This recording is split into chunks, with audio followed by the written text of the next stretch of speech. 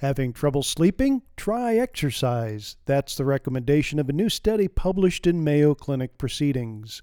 Analysis of over 34,000 adults in Norway found that approximately 17% of the participants' sleep issues were serious enough to warrant a prescription from their doctor.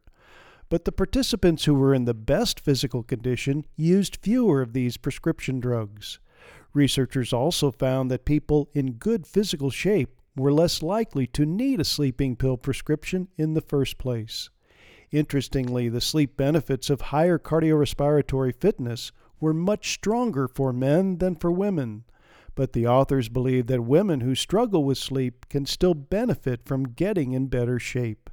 So improving or maintaining fitness could be effective in treating or even preventing sleep problems.